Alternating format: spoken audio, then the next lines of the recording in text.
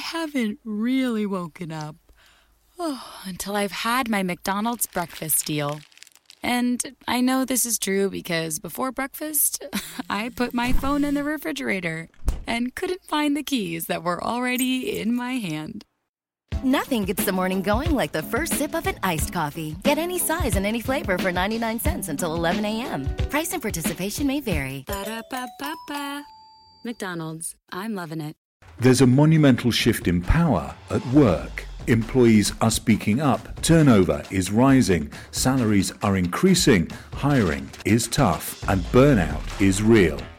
It's time to unleash growth. It's time to transform your HR from powerless to powerful. Join ADP on February the 23rd. Reserve your spot now. Go to gettheplan.adp.com to register for the Work Interrupted Summit. Hello everyone, welcome to episode 74 of Get Out of Wrap.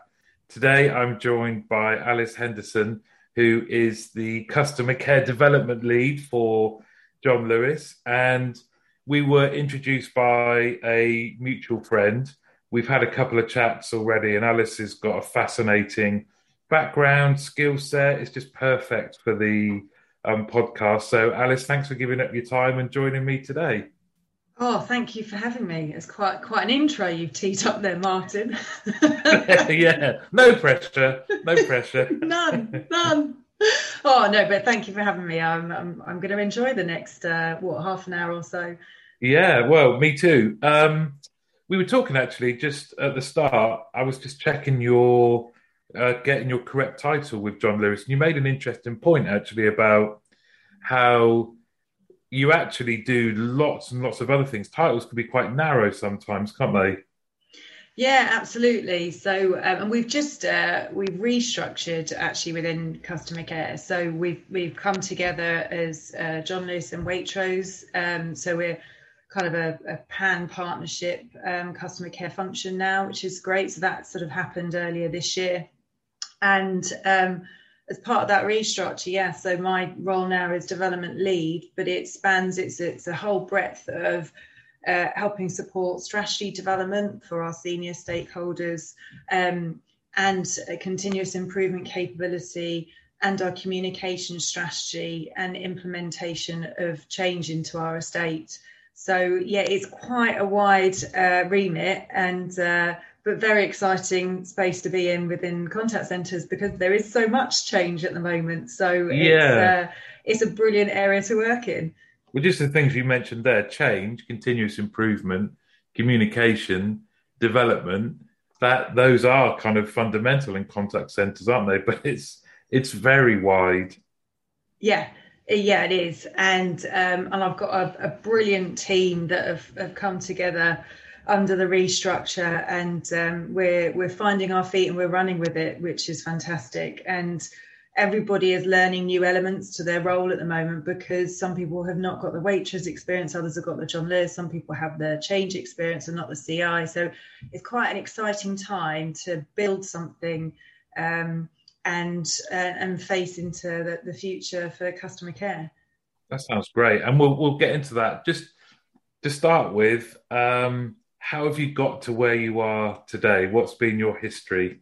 Well, I've actually been in the John Lewis partnership for 20 years. It will be next month. Wow. I know. I actually can't believe I'm saying it out loud.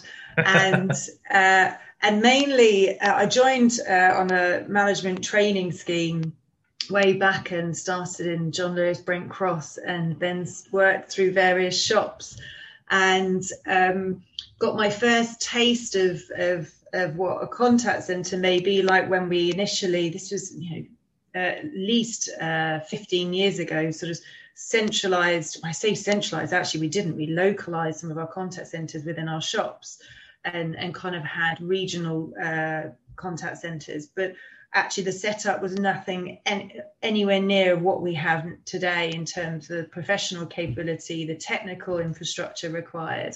But I found it fascinating then because the pace and the agility that you have to have within contact centres is just off the scale, and it was fascinating, and it just you're constantly needing to be agile and think on your feet, and it's quite impressive, and the scale of it and the size of it and the complexity of it as well. So but I carried on in my operational role, and then a role came up to work within contact centres about 8 years ago. So I became a project manager, and that was sort of my first foray away from operational roles into delivering change. And I just absolutely loved it. So for the last 8 years, I have stayed in contact centres, and they haven't been able to get rid of me at all. And my roles evolved from project manager into business development manager, and and then it has had various iterations to where it is today.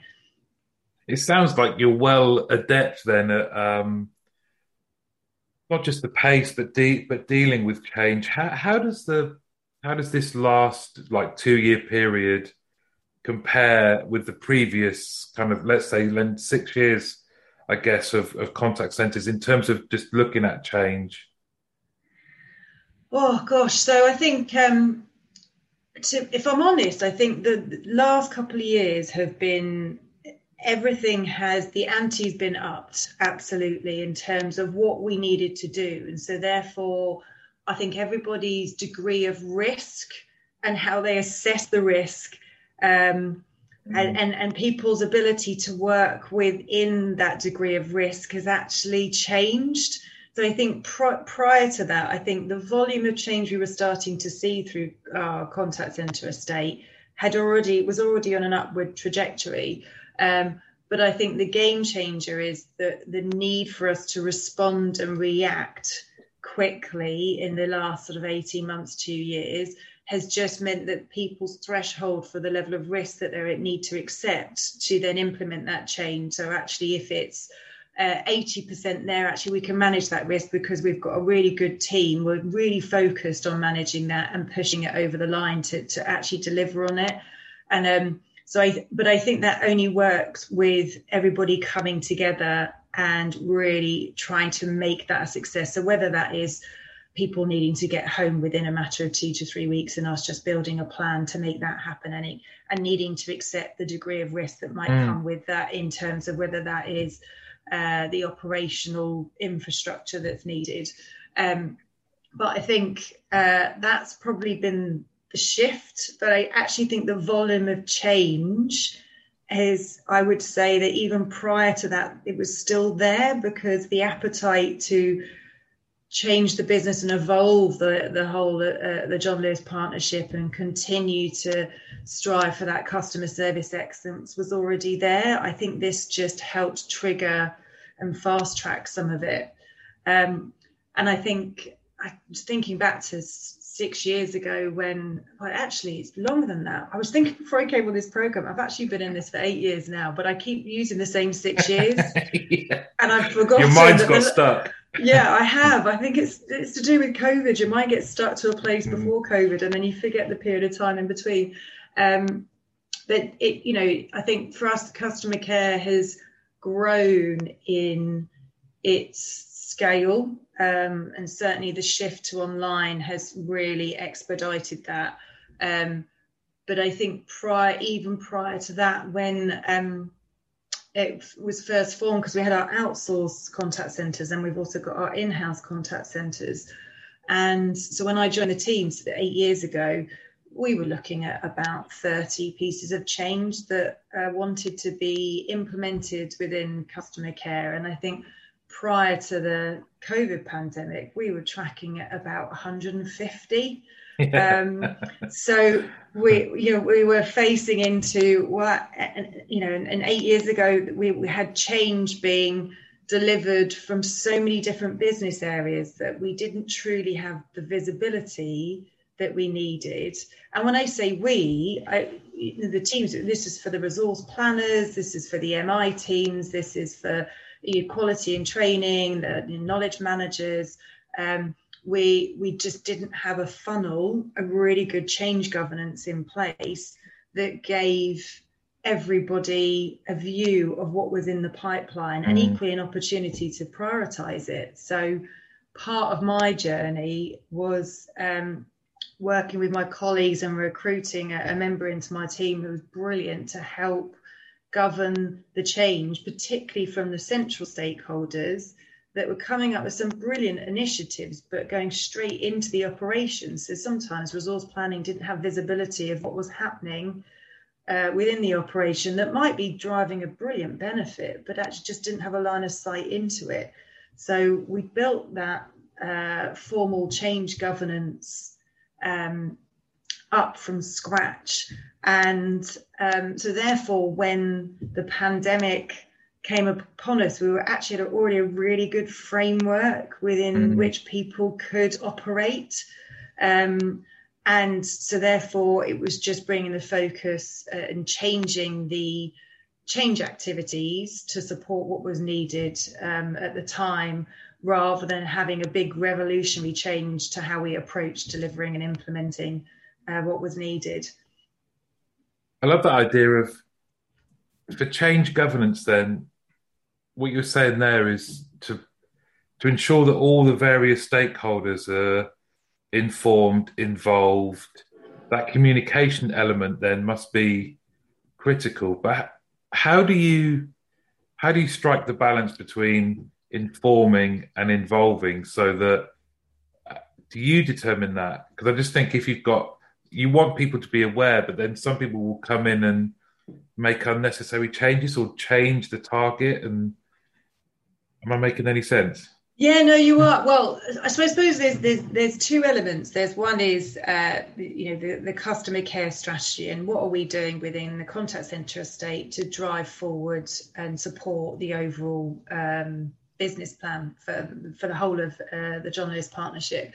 And so obviously that's more within our gift and our control and our sphere of influence, and obviously working with my head of customer care and the rest of our senior leadership team to help shape and define that. So then you've got a really clear roadmap of change, and you've got your strategy and what you want to be delivering on. And so then that forms part of that transformation roadmap.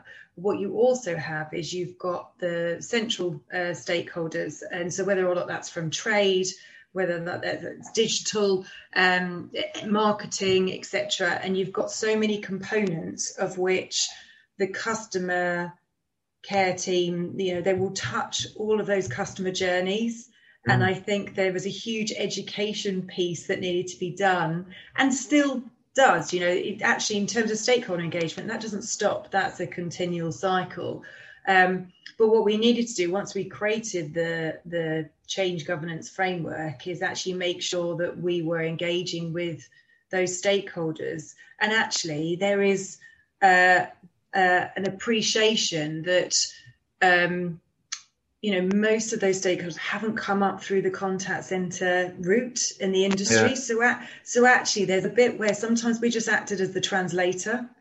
And we were almost the conduit. We were like, look, we don't expect you to understand what all the teams do and how they do it, but actually come and talk to us, and we can make sure that you're in contact with the right people, because my team is certainly not the SMEs at all, but we would know who to go to for what. And I think what it worked really well is when you do have that engagement, and you can then influence that change further upstream to make sure that it's developed. And we're not just talking about the projects that every company has where it's gone through the business case process. You're talking about the continuous improvement initiatives that people that want to see and drive forward within their own areas, and therefore will engage with us and let's understand that change. And and there's the bit of honesty, which is, well, actually, if you want to implement it, you've got to come through us anyway, because we're almost the gatekeepers for customer care. But very much the approach is work with us, and then actually we can probably come up with something that's even better than what you've got planned, and help us, let us help you in that early development stage, and therefore we can then move them through our change process, and the change, we can get impact assessed as well. So everybody within customer care who's a key stakeholder would have an input, a formal input as well as an informal input into that change, to make sure that all the due considerations were made before we went through into implementation. And then, my comms team have been fantastic in building a really good framework to help monitoring how that change has been landed. So, but it's not, it's an ongoing process. So it never stops. The stakeholder engagement never stops, and the flow of change never stops. And as you can imagine, people move roles, so you need to be re-engaging all the time. But it's enabled us to then have really good visibility of what's coming, challenge, some of those changes as well to make sure it's absolutely fit for purpose, and then ultimately support the whole business in delivering that through. You mentioned something earlier around in this last sort of period that the appetite for risk or the relationship with risk has changed, right? So does that mean that you've had to sort of dial down perfectionism at the expense of just making sure you implement? Yeah, it's interesting because I don't know whether we have dialed down. Actually, yes, I would say it's taken away the need for perfectionism. Would I say, though, that the outcome's been any different? So have we implemented anything that has been not as good as it was had we gone through the perfectionist route? No, I don't think we did. I think we did something at pace and we implemented it. I think we mitigated the risk by just having a really great working group. So we built a sort of our home working team. We had a project team and from all areas of customer care, and we came together and we would meet regularly and implement the activities on our plan. But I think the speed at which we were doing it, because we were communicating so consistently and we were delivering in such an agile manner, that it worked really well. So even though we might be going live with something where there was a degree of risk, so whether that is the speed of which we recruited our partners, because we had a pool of experts within our working group that knew what was happening and therefore knew their role to play and how to support it, that all came together really well. It did remove that need for perfectionism, absolutely. But did it impact the outcome? Probably not, which is quite, there's a big learn in itself that it's okay to go with something without necessarily dotting all the I's and crossing all the T's before you go with it. I guess in that kind of scenario you just painted there, I can imagine if you're dealing with experts and you're saying to them, we need to get this many partners in by this time, can you do it? Them saying, yeah, we can. It's more about the impetus, isn't it? It's the buy-in to the need for implementation because of context and where everyone was at that kind of point. That's the key. But you mentioned earlier about the kind of volume of change that you had to deliver. How do you cope with that, with all these different stakeholders? And some, I imagine, are very senior stakeholders, but how do you cope with the volume of change, and how do you prioritize effectively? So I think that's still one of our biggest challenges, if I'm honest. And I don't think we've necessarily nailed it. We have a different approach now to what we probably had 3 years ago, where depending on the type of change that it is. So is it something that, how regular would an agent or we call them partners if they're our in-house teams, how regularly would they need to access that information? So therefore, is that something that just goes straight onto the knowledge base and might be nodded to within a newsletter format or some other content? Or is it something where it's actually formalized and this is a consistent process you use all the time, and we need to now create something that's rigid in terms of its training approach to make sure that everybody is clear on what the new process and way of working is? So I think the way that you do it is almost look at the type of change, and therefore, because you would never approach any single one in the same way, and therefore you then look at, and this is a very live discussion I'm having with my team at the moment around what does a healthy change month look like, you know, and actually when do you know you've reached saturation point, and you know, we've got teams where we know it's, and the thing is, because it's so vast, the different operational areas, it's not consistent across the entire estate when you might get those pinch points. So we've got a team at the moment where we know they've got about 11 things that need to land within a 6-week period. So the conversations are very much, but because we've got the change governance, we can see that. And then we've got our communication plan. We can see that there's a bottleneck. And so that's where we would have intervene, and my team would have conversations with the operations managers, but also with the stakeholders that want to implement change into that estate, to come up with a plan around how can we execute this and implement this effectively, and actually what's right for the partners that are receiving that change, and where's the priority lie within each element of that change, and what's the biggest benefit that each of these pieces of work are going to bring. And you kind of need to look at all those components and bring them together. So it's not done to the operation, that you work with them and you agree that together.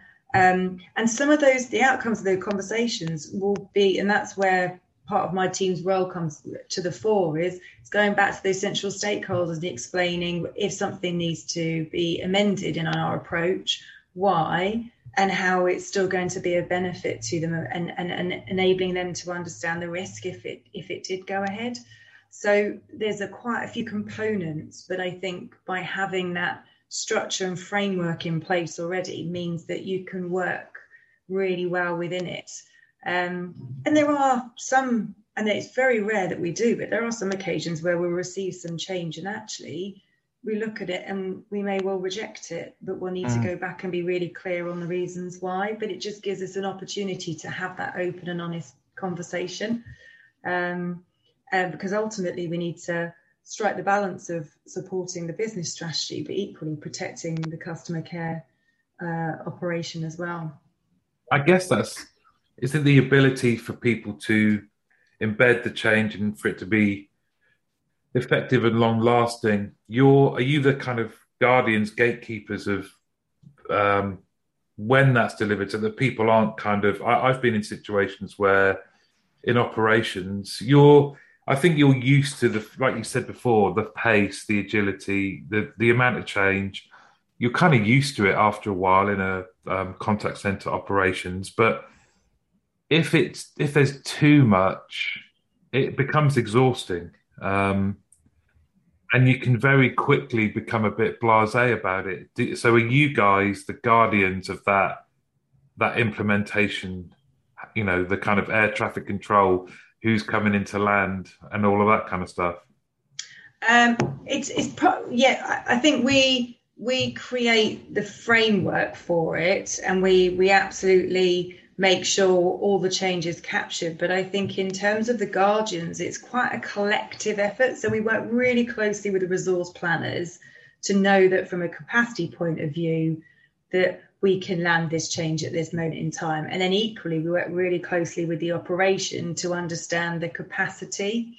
And that's one of the future plans of ours with our CI capability. Is there's some brilliant continuous improvement happening across the operation at the moment, but actually we haven't quite got visibility of everything. So there could be pockets of activity that we're not necessarily aware of, that some brilliant improvements going on, but actually it won't then flag to us there might be change saturation going on, because we don't think that's necessarily happening. So there's some more exciting work for us to do to give the full visibility. But it's probably not necessarily for us to dictate. We can flag if we think there's a risk, but we work so closely with resource planning and the operation that our regular weekly meetings kind of flag just organically if we know that there's going to be a risk or issue to that. And where there is significant risks or issues, then we have a sort of escalation route into our senior stakeholders to describe what the risk may well be or what the issue may be, and then come up with some recommendations of how we're going to mitigate that. So there are the framework so far has worked quite well in that way, where there might be risks or issues. And you and your team have helped shape the strategy for customer care with senior leaders. Was that organically as part of the process that because you're going across the operation, across different stakeholders? That must be quite exciting to be able to play such a key role in what your customer care strategy is. Yeah, it's really exciting. So again, it's just pulling together, looking at the external insight, our internal insight, and bringing our senior leadership team together to really start framing what do the next 2 to 5 years need to look like, and what do we need to do within customer care to support the overall service strategy for the business, and therefore where are we now and where do we want to get to. But that entire process, that wasn't a 2-month process. That's a 12-month process, making sure that we've got the right input and engagement, and that it's based on some really good insights to get us where we need to be. And now we've got what we call our service ambitions. Finding the right person for the job isn't easy. Just ask someone who hired a lounge singer to be their office receptionist. Hello, this is Mickey Marquis, and you've reached the office of Doug & Associates. Thank you very much. Catch me Tuesday nights at the Hotel Johnson. Hello? But if you've got an insurance question, you can always count on your local Geico agent. They can bundle your policies, which could save you hundreds. Doug & Associates, this is Mickey Marquis. Hello? For expert help with all your insurance needs, visit geico.com/local today. And we've got our sort of accountable owners to lead on that. So again, it's just about creating the right governance and framework and the right clear direction and the clear outcomes that we want to achieve. That's enabling everybody to pick that up and ultimately run with it and start delivering on it. And as a result of the restructure early this year, we've now got a brilliant senior leadership team to help drive that forwards. I love that phrase then. You said service ambitions. Service ambitions, yeah. Can you tell me about them? They sound great. Well, there's 6 levers for us. You're now going to challenge me on what they are, aren't you? And expect me to roll it off the bat. You could say there were 4.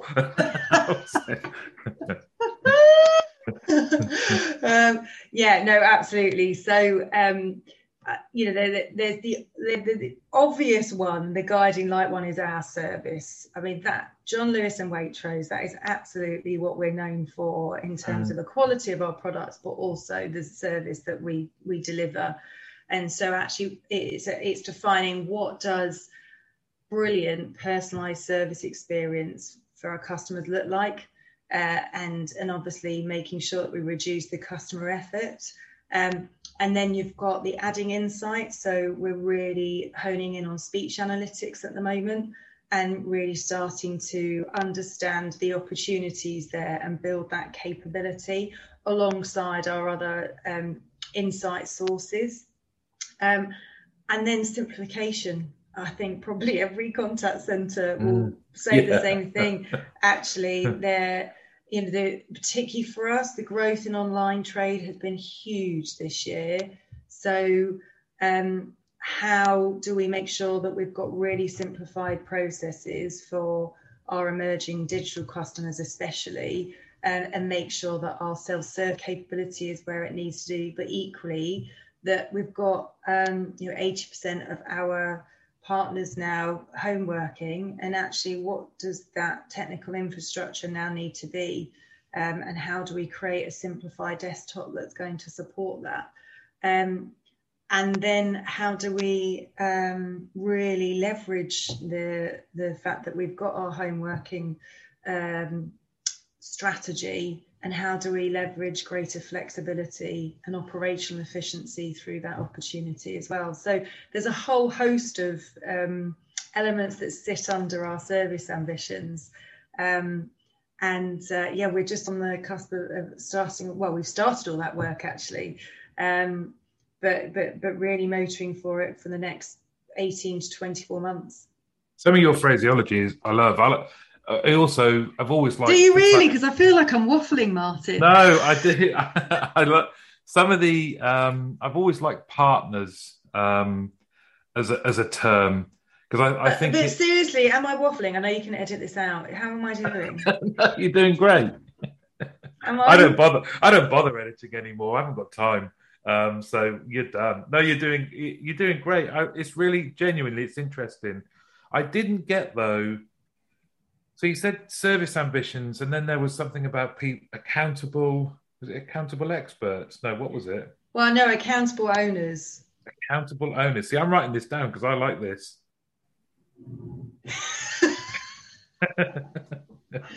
You're not waffling. That's what the podcast is for anyway. Oh, good. No, so I think so the service ambitions ultimately is kind of our strategy of how we're going to achieve, market leading service. And I think the bit for me was actually it's great that you have a strategy, but if you're not clear on who's accountable for delivering against each of those outcomes, then you're going to set yourself up to fail. And so that's why we spent a lot of time with the strategy being really clear on what's the key goals and outcomes that we want to see, and then who's going to be accountable for delivering on that. And then actually the space and the freedom should be in how you choose to achieve that goal and that outcome. That shouldn't be set out in a strategy. That should be for someone to be able to take and run with and deliver and work with others to achieve that shared goal. And so far it's got off the ground and it's running really well. And that sort of setup seems to have been taken off brilliantly. I love that because I hasten to add, not where I am at the moment, but I have worked somewhere where the strategy was something that you might look at as senior leaders once a year and kind of go through it and go, oh, this looks like it's written for my area. This is interesting. But without that kind of accountability, it's nothing. It's just a set of nice intentions and words. The accountability, I think, is great. And also that people do have the freedom then, if it's their area, to determine how that is implemented and what those goals or how that strategy turns into goals. That's really important, isn't it? Because you're kind of giving people kudos for their expertise and saying, tell us how this is going to be done. I think is great. Yeah, and I think you're absolutely right. I think in the past, you can create a strategy and then you might come and look at it once a quarter, once every 6 months, and then you sort of go, oh, have we done that? Have we not? Whereas this one, we meet once a month, everybody runs through actually what they've progressed on, what they still need to get to, and almost use it as a program of work. And where the risks and issues, and then review the metrics that we declared are our key metrics that we want to drive forward as a result. And where we've started to deliver on activities, then are we seeing that flow through into our KPIs? And if not, why not? And what are we going to do about it, and what are the interventions that are needed? I think you probably want to ask me in about 12 months' time if that's been successful, because we're a few months in yet, but the framework seems to be working. The delivery, that's really the proof in the pudding, isn't it? Mm. Yeah. How was it seems like externally, it seems like a natural fit, Waitrose and John Lewis. But when did that start? Was that just at the outset of the pandemic? Like, we were talking before, like time's a bit strange at the moment, isn't it? But yeah, what do you mean as in when they came together under one? Yeah. So John Lewis and Waitrose came under one head of customer care. So my head of customer care, Ray Biggs. So that was just before the pandemic. And then the senior leadership restructure was delayed as a result of the pandemic, so is now live this year. But as a result, it just happened to be great timing as well, because what we found is our Waitrose colleagues, naturally the volume into customer care was phenomenal. It went through the roof, and particularly with our vulnerable customers. And so whilst they went into heavy recruitment within our outsource estate, actually we had our John Lewis partners where, we had the shops that were shutting, and therefore the volume of work within some area pockets of our contact centre estate in John Lewis where the volume had dropped off. So we were able to upskill really quickly our operational partners that could support our Waitrose colleagues with those vulnerable customers. And so that's worked really well. And therefore just enabled the service levels to, they were still challenged. I don't think there was any area of the industry that wasn't, but it certainly supported a really important area of our business at the time. And, the supermarkets, obviously that's where the biggest stress and strain was for us in retail. So it was really great to be able to take that opportunity where we've got one leadership team to really help support. And equally with home working as well, that's almost by default has created an environment where you've just naturally got more flexibility. And therefore we've got more partners trained and upskilled in different areas than we ever have before. And that's absolutely just kind of driven that forward at a pace that I think if COVID didn't happen, we wouldn't have done.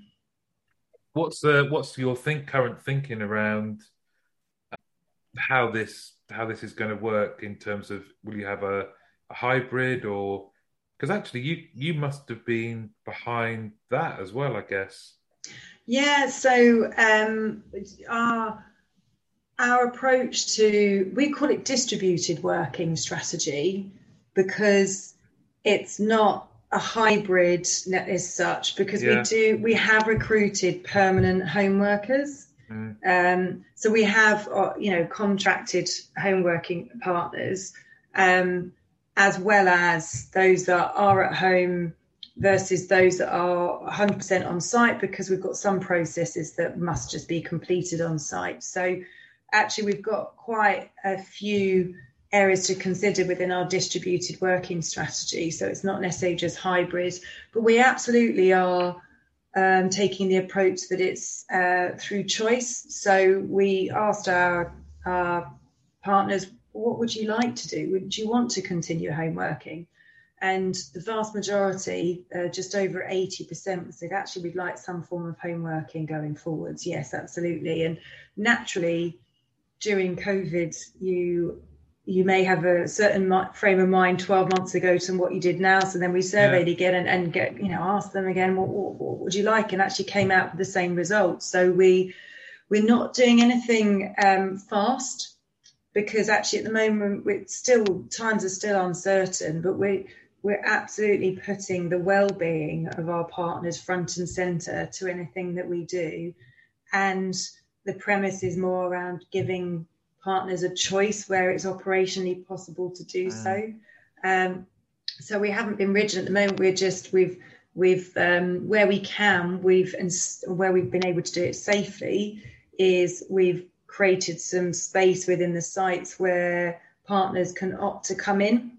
Because you have to recognise that people have been at home for 18 months and some partners just haven't come back on site during that period at all. Now, obviously, you need to make sure that you're following the government guidelines and that safety is paramount, but there is a need for people to connect now. So how do we then build what we want the right contact centre of the future to look like and the right distributed working strategy? And we're not rushing to that, because I still think it needs to be more time for people to really formalise what they want their balance of work life to be and how they want that to fit in. But so far I'm really proud of how we've approached it, because it's all been around the partner's well-being and what will support them.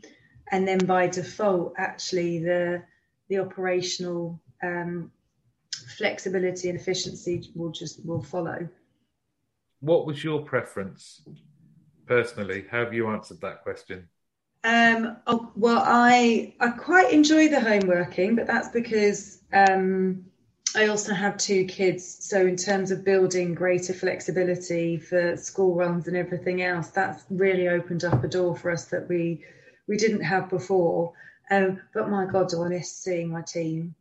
I tried to fly up to Manchester a few weeks ago and that failed just because my daughter went into isolation. I was like, no, can't do it. I miss seeing them, absolutely. But I'm in Reading next week, and we've got 4 or 5 of us coming together. So it gets you far too excited, though. Yeah. I was the same. And then when you go in the office, you get very frustrated that you actually don't get any work done because you're just too busy chatting to people and catching up.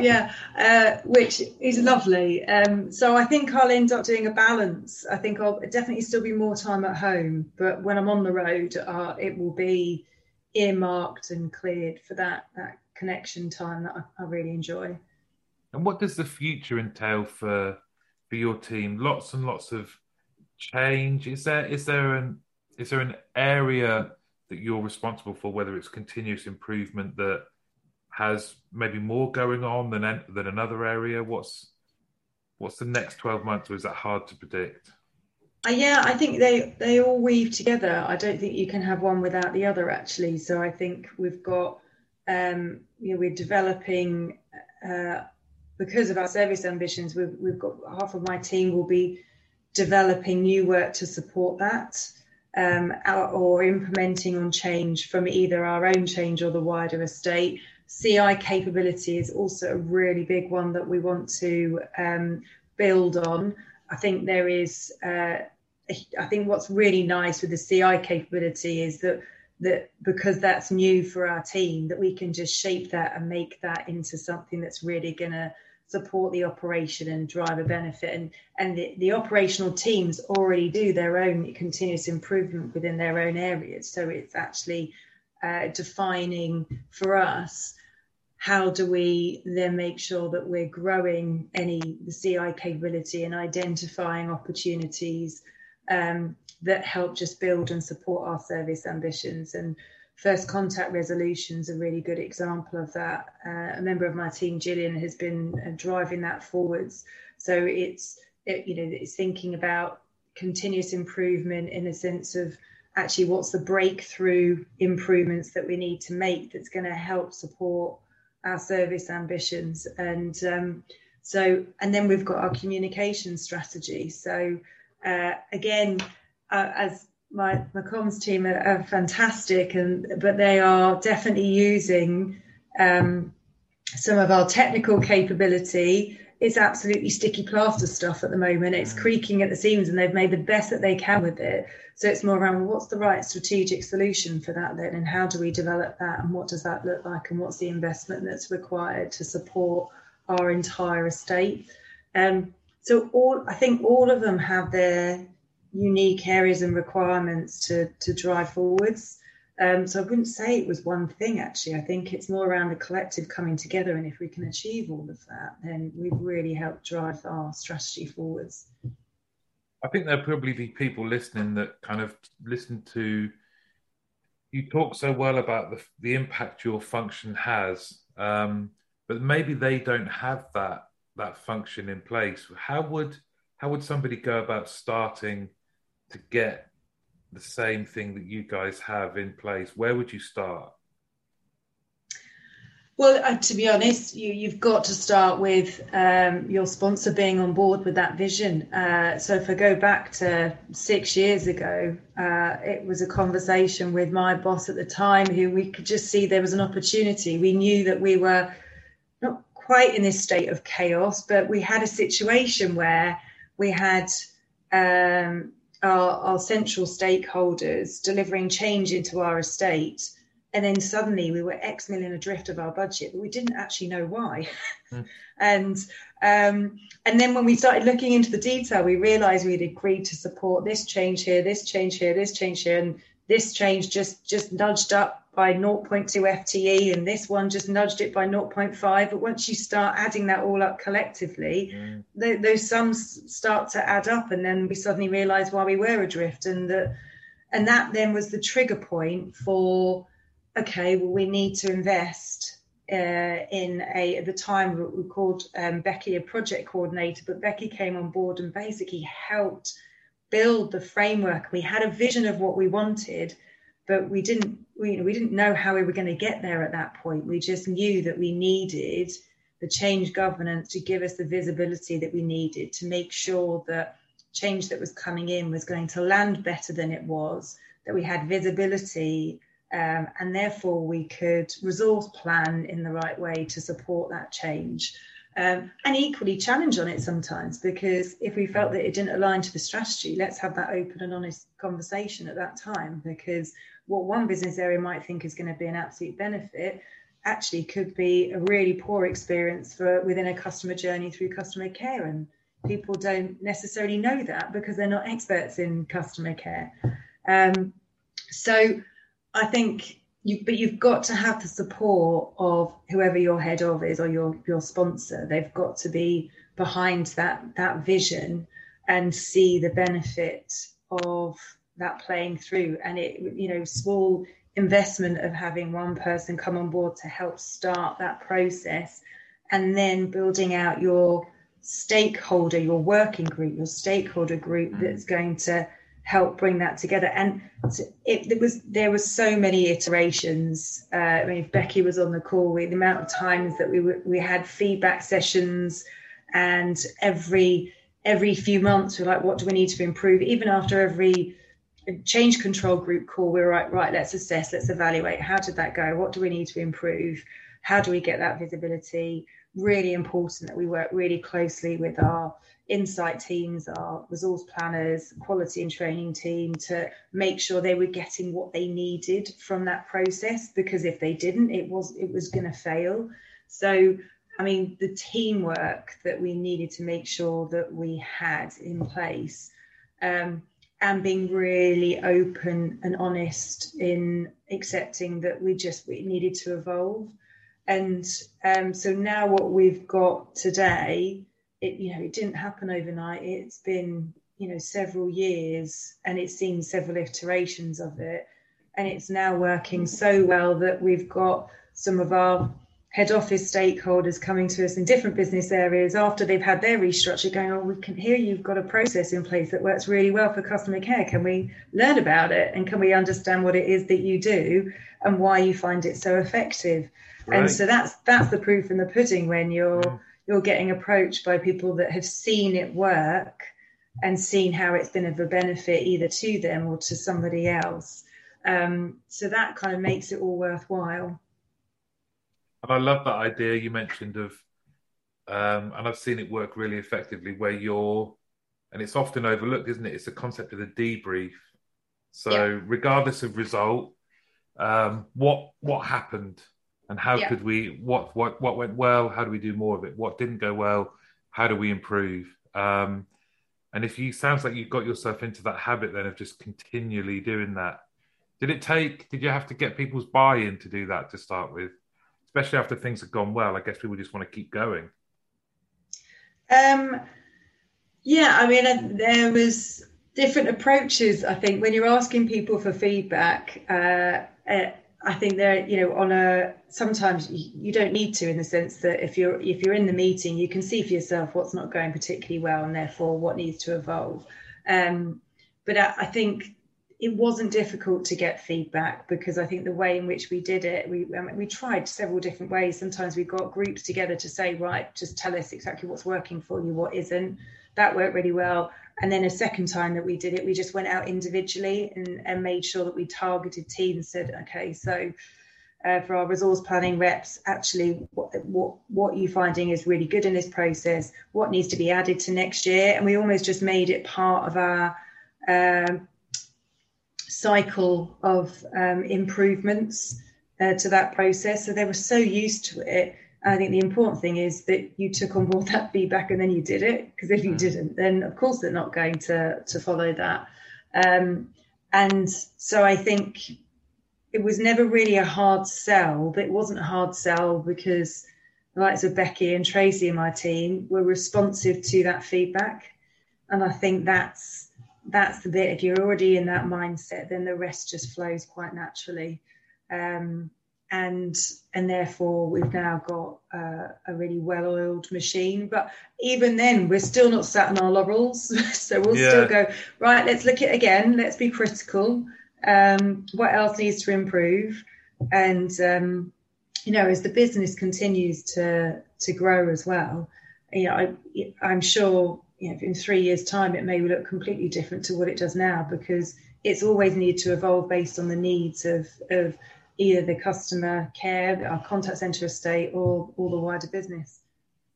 Well, Alice, despite you thinking you've fluffed a response, you're obviously an SME. You come across really well. I've definitely learned a lot. What, from you personally, if you were to give advice to someone listening who might want to follow the same career path as you, what would you say to them? And obviously, I'm assuming you'd be open to people contacting you anyway for a more in-depth answer. But for the purpose of today, what's the kind of a really important thing for you and your own personal growth and how you've got to where you are now? That's a really interesting question.